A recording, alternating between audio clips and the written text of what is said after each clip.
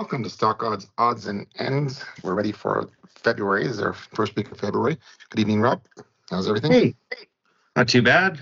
Kind of New cool. month. It's February. That's the second month, the fourth day, and it's 2024. We got a lot of twos and fours in this conversation here.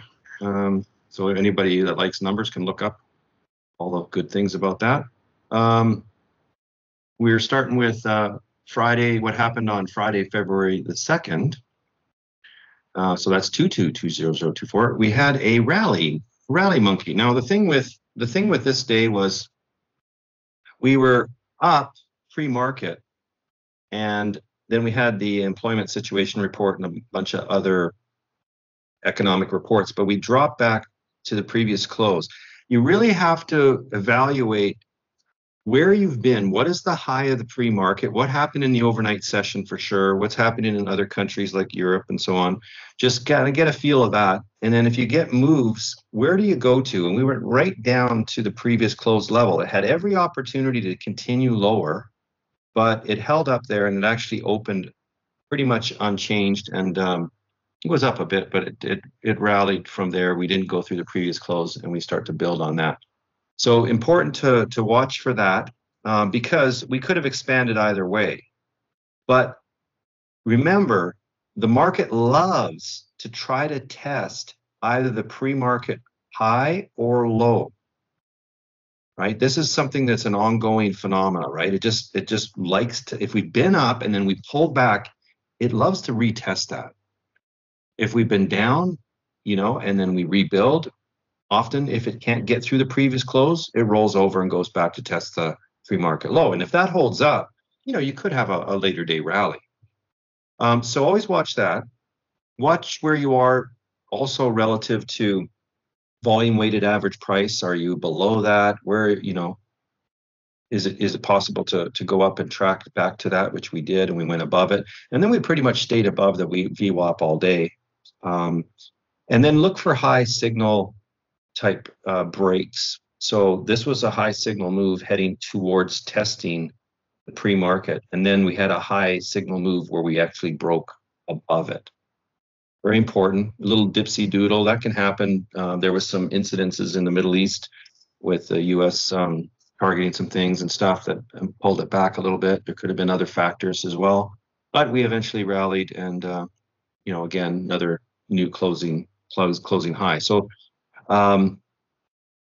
that's that. Here's the 15-minute chart of the whole week. So this is the week before on the Friday. Then we start Monday here. Here's our open price. We kind of built on Monday. We had a rally, and then we went sideways, kind of this wait and see ahead of the FOMC. Now we did dip down. Prior to that, there were some concerns, and we actually, kind of went lower.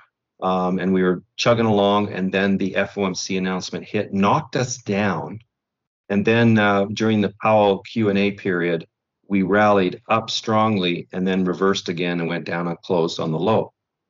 Well, you got to watch at extended hours. We never went lower than that close. We kind of started to already give a little bit of relief after the equities were closed for the day session. And the after hours started to build. I don't show that on this chart.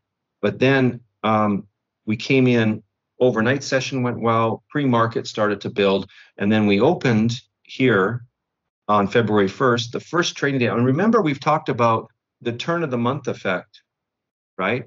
From one day, this was the last trading day of the month. And now our seasonality for January was supposed to be that the last trading day of the month is generally good for January, but we have a lot of other months of the year where the last day is bad. Okay, it's a down day, deleveraging, things like that. But really, this was a different event because we did have the FOMC and Powell, and the concerns were like, well, wait a minute, he's kind of talking like we're not going to see the kind of interest rate cuts we thought, right? And of course, most people knew that already, but that was kind of like the market was just pouting and complaining that you don't get that free money coming in as soon as we want, right? So, but all things, all the economic reports and stuff like that were good. We did have some GDP. Everything said, hey, like soft landing, economic stuff's okay. Yeah, we're making some headway on inflation. And yeah, we may not get the interest rate cuts, but sentiment is kind of improving and people are not so concerned about their employment or lots of jobs, blah, blah, blah. Okay. So we built on there and then we have a follow through day here into Friday, continuing on. And of course, communications were a big driver. Meta was up 20%. So just a huge driver there. And that accounted for about 40% of SPY's movement, actually, right there. So that's how we finished the week. So we started here, we finished here. I just wanted to give it kind of a play-by-play thing. Here's the daily. So you can see the new closing high. So there's the dip that we had midweek there. And we finished strong. So, we're making new all-time highs in the SPY. This is the Qs. Now the Qs you can see, finished above slightly, but not quite that extended move that we had in the SPY. There's the price-weighted diamonds, just chugging along. More boring is beautiful type stuff going on there than the kind of moves you have in the SPY or the Qs. IWM is, it can have good days when the market's got this risk-on attitude and they're pressing the growth stuff and all that. It can have good days, but overall, it's still kind of trading in a sideways range here. It's not, performing like the other indices. So we're still in the best 6 months for IWM. So that doesn't say too much when it's just flopping along like a wet dish rag here.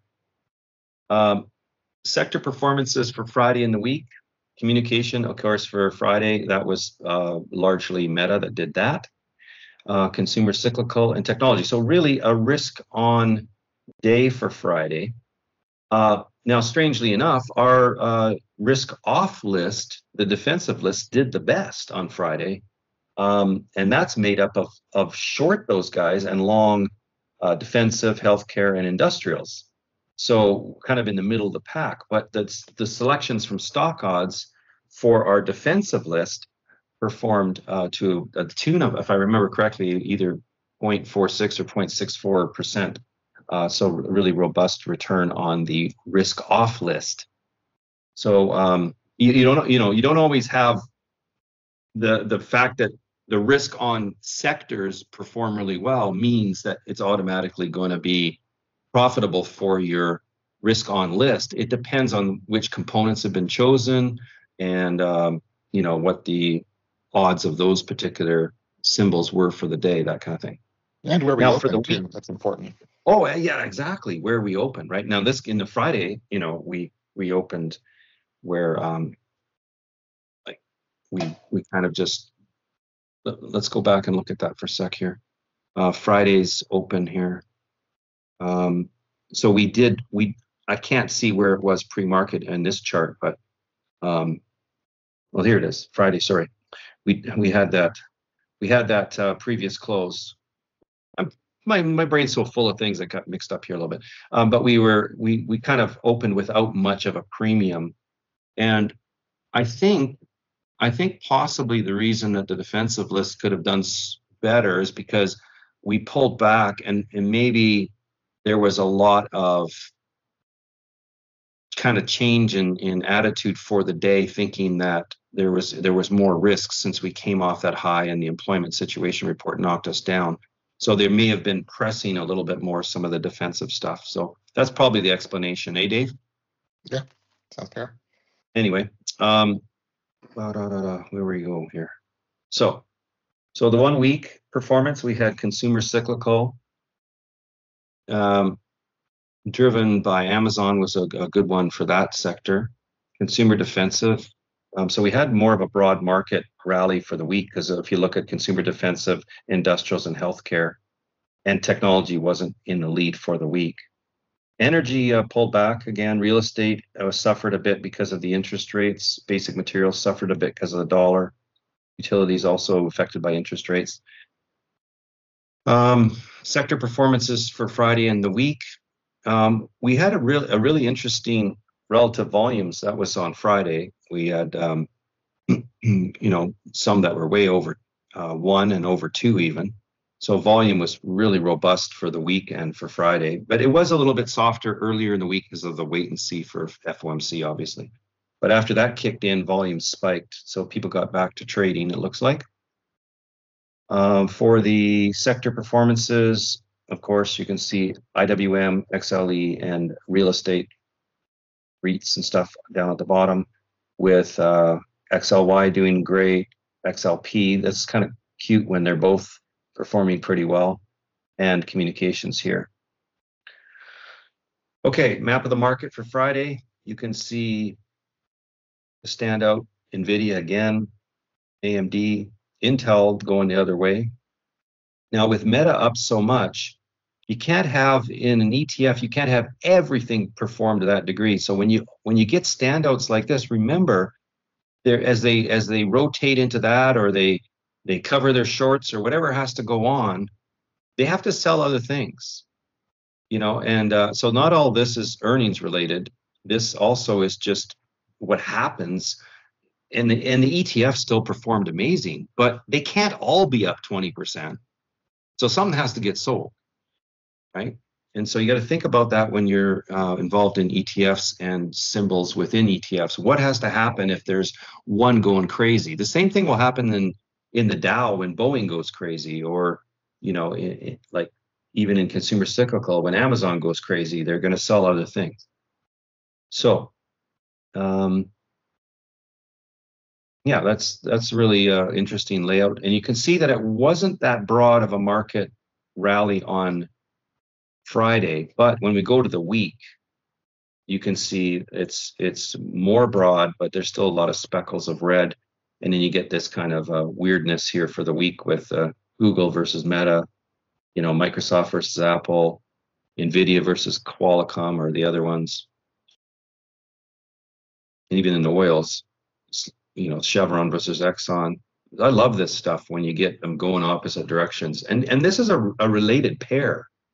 But you can combine this and use our smooth indicators that we talk about to really do well on a pairing of something like this, especially when there's divergence between them.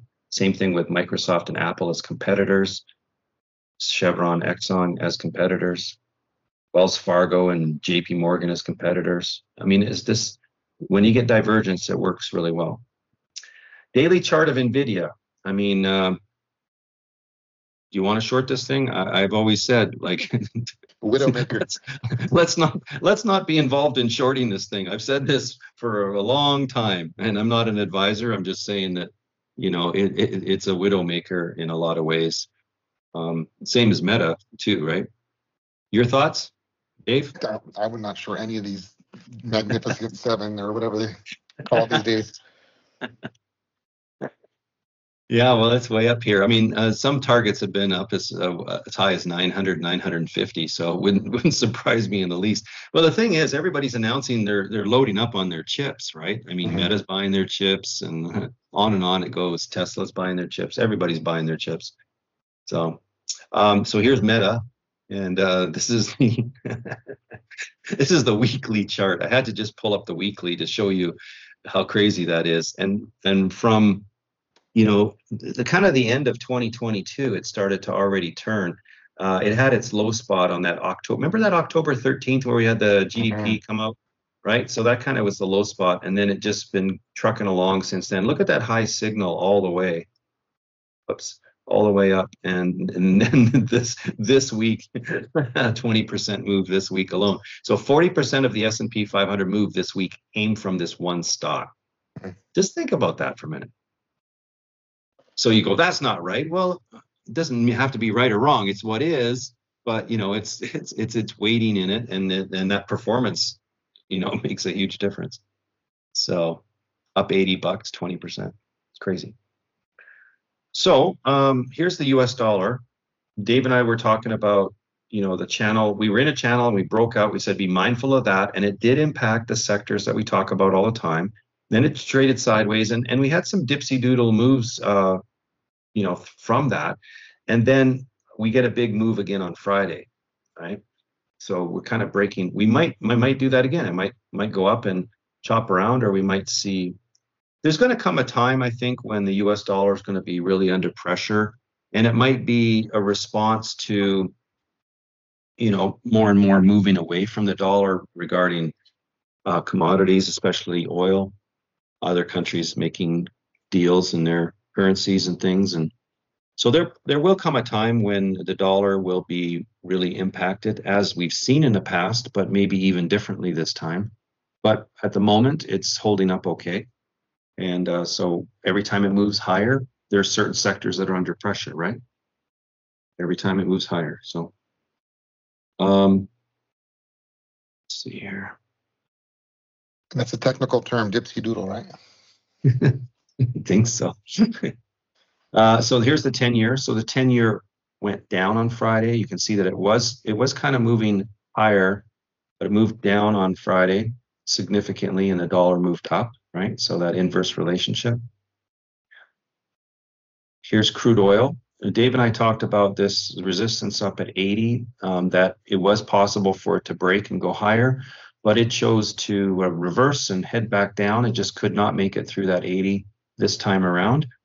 That being said, look at the XLE is actually sideways, so it's not, being as impacted by the price of oil. It's hanging in there. So that might mean something. So if oil reverses back up again, maybe this will launch, since it's been exhibiting some relative strength related to the price of oil. Economic reports, Dave, take it away. Yeah, there's just tons of Fed speak again. It's like every other day they have to have someone from the Fed speak. Monday, there's a little bit of service information, ISM services, and we'll get an idea of how service industry is holding up. Tuesday, there's like 4 Fed speakers. Wednesday, there's a little bit of info on consumer credit. We'll see how the consumer's holding up. Thursday, wholesale inventories and some jobless numbers, and then CPI revisions on Friday. But almost every day has someone from the Fed speaking. So that's just in the background that they could say something that moves the market a bit, but nothing major in terms of big announcements like last week.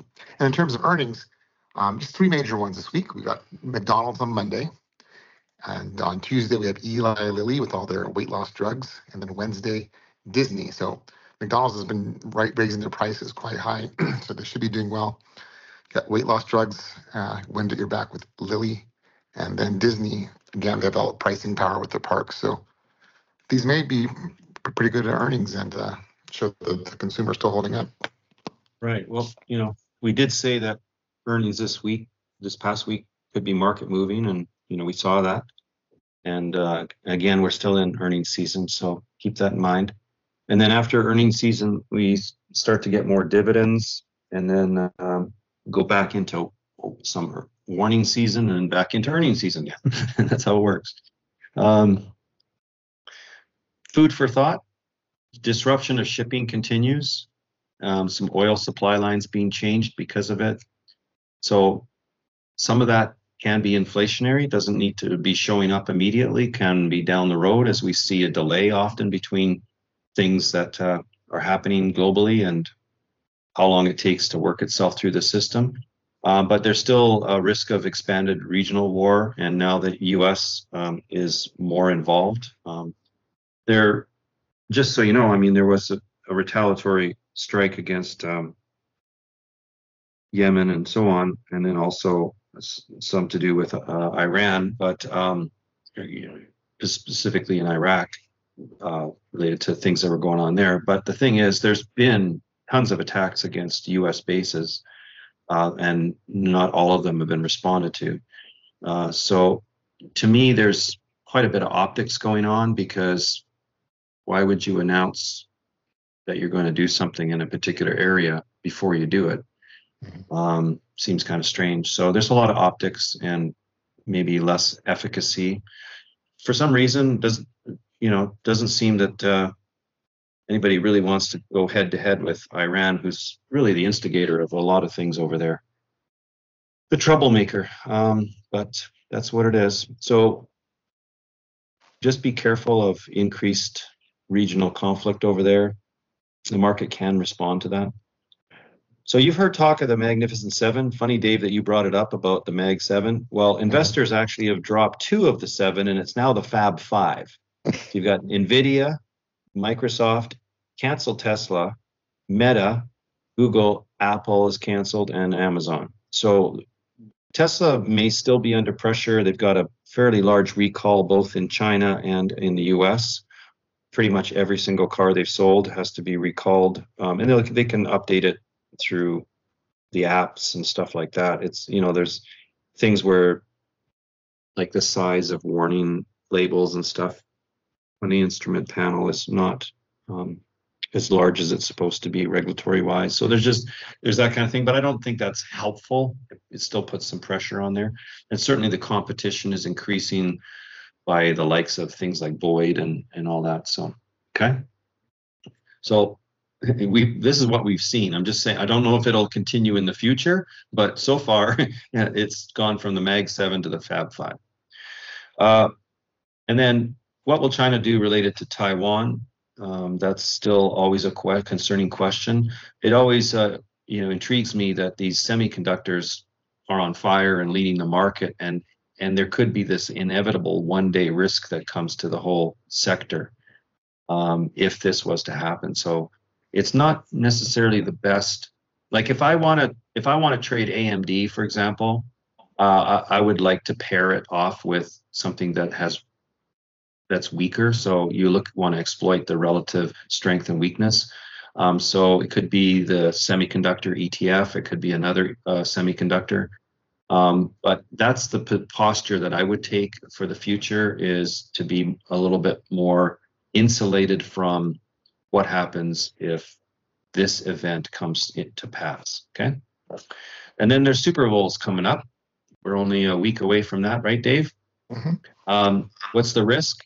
Well, a lot of people gathered together, some terrorism risk, but there's also political risk, as you know, from the what's everything. there's political risk as well as terrorism risk and everything else. I'm sure it'll be fine, but you never know. It's coming up. It's on the horizon. And then, the market always has these things like, well, whoever wins the Super Bowl, then it means the market's going to move this way and that way. And I don't know if that's entirely true, but there's some analysis on that. Now, moving on. This is the Momentum ETF. So I've been asked the question, how can you figure out whether there's going to be like continuation of momentum or, like it's a risk on day, risk off day? So let's just think about this for a minute. This is the Momentum ETF. Now, its volume is, it can do 600,000 shares in a day. It could do more. Average is maybe 350, 400,000. It's not super liquid that way compared to other things that you could trade, but it could be a good reference security.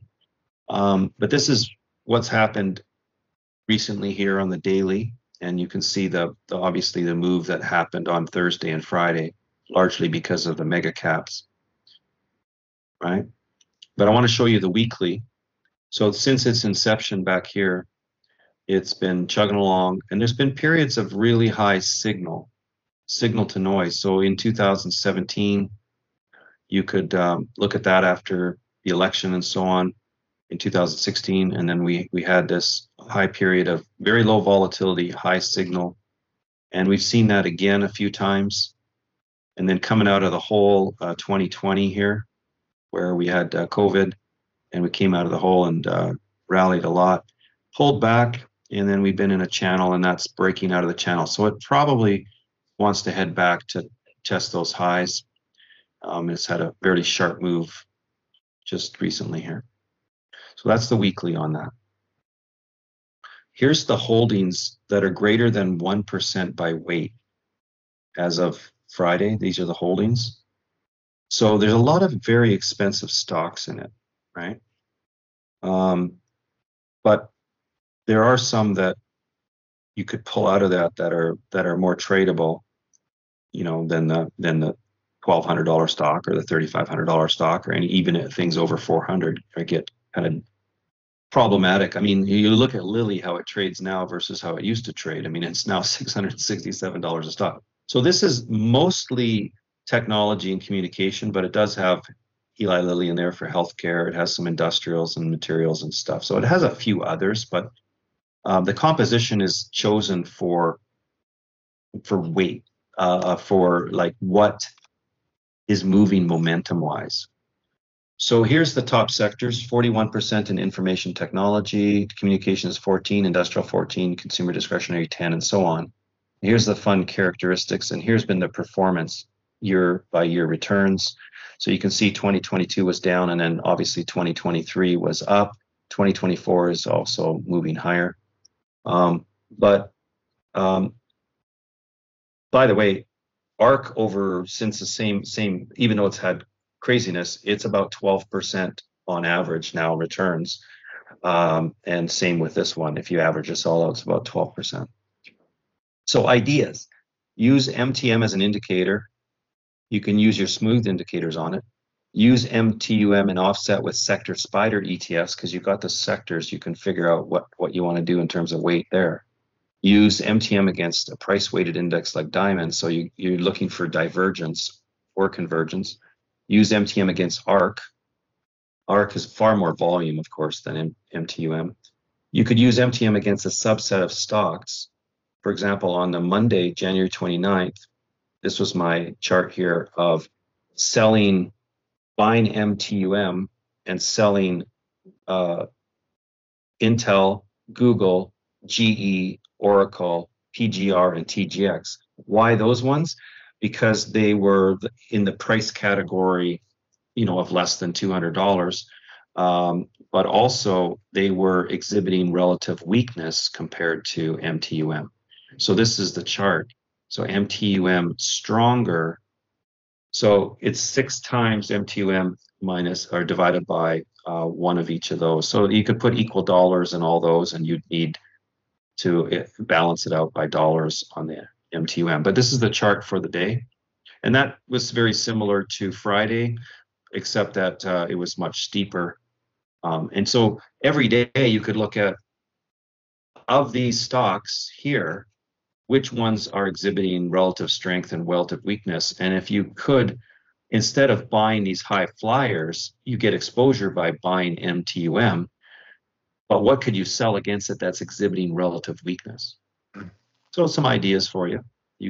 And then here's, to close it off, here's ARC over that weekly period.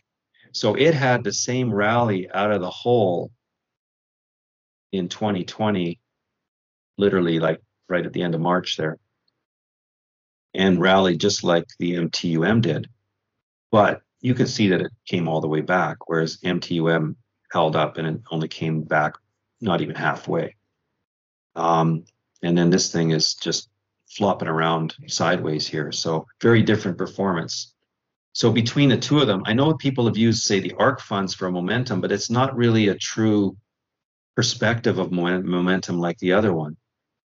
This one has more kind of high in the sky fintech that one day, maybe in 2035, might work out or not. So there's a lot more risk. Not to say that some of the ideas are that bad. It's just more long term, versus the other ETF is exploiting more current momentum, and it's balanced quarterly. And so they're looking for stocks that are exhibiting. Hope that helps you guys. I think that's it. Right, We're all done. All right. Good trading, everyone. Thanks.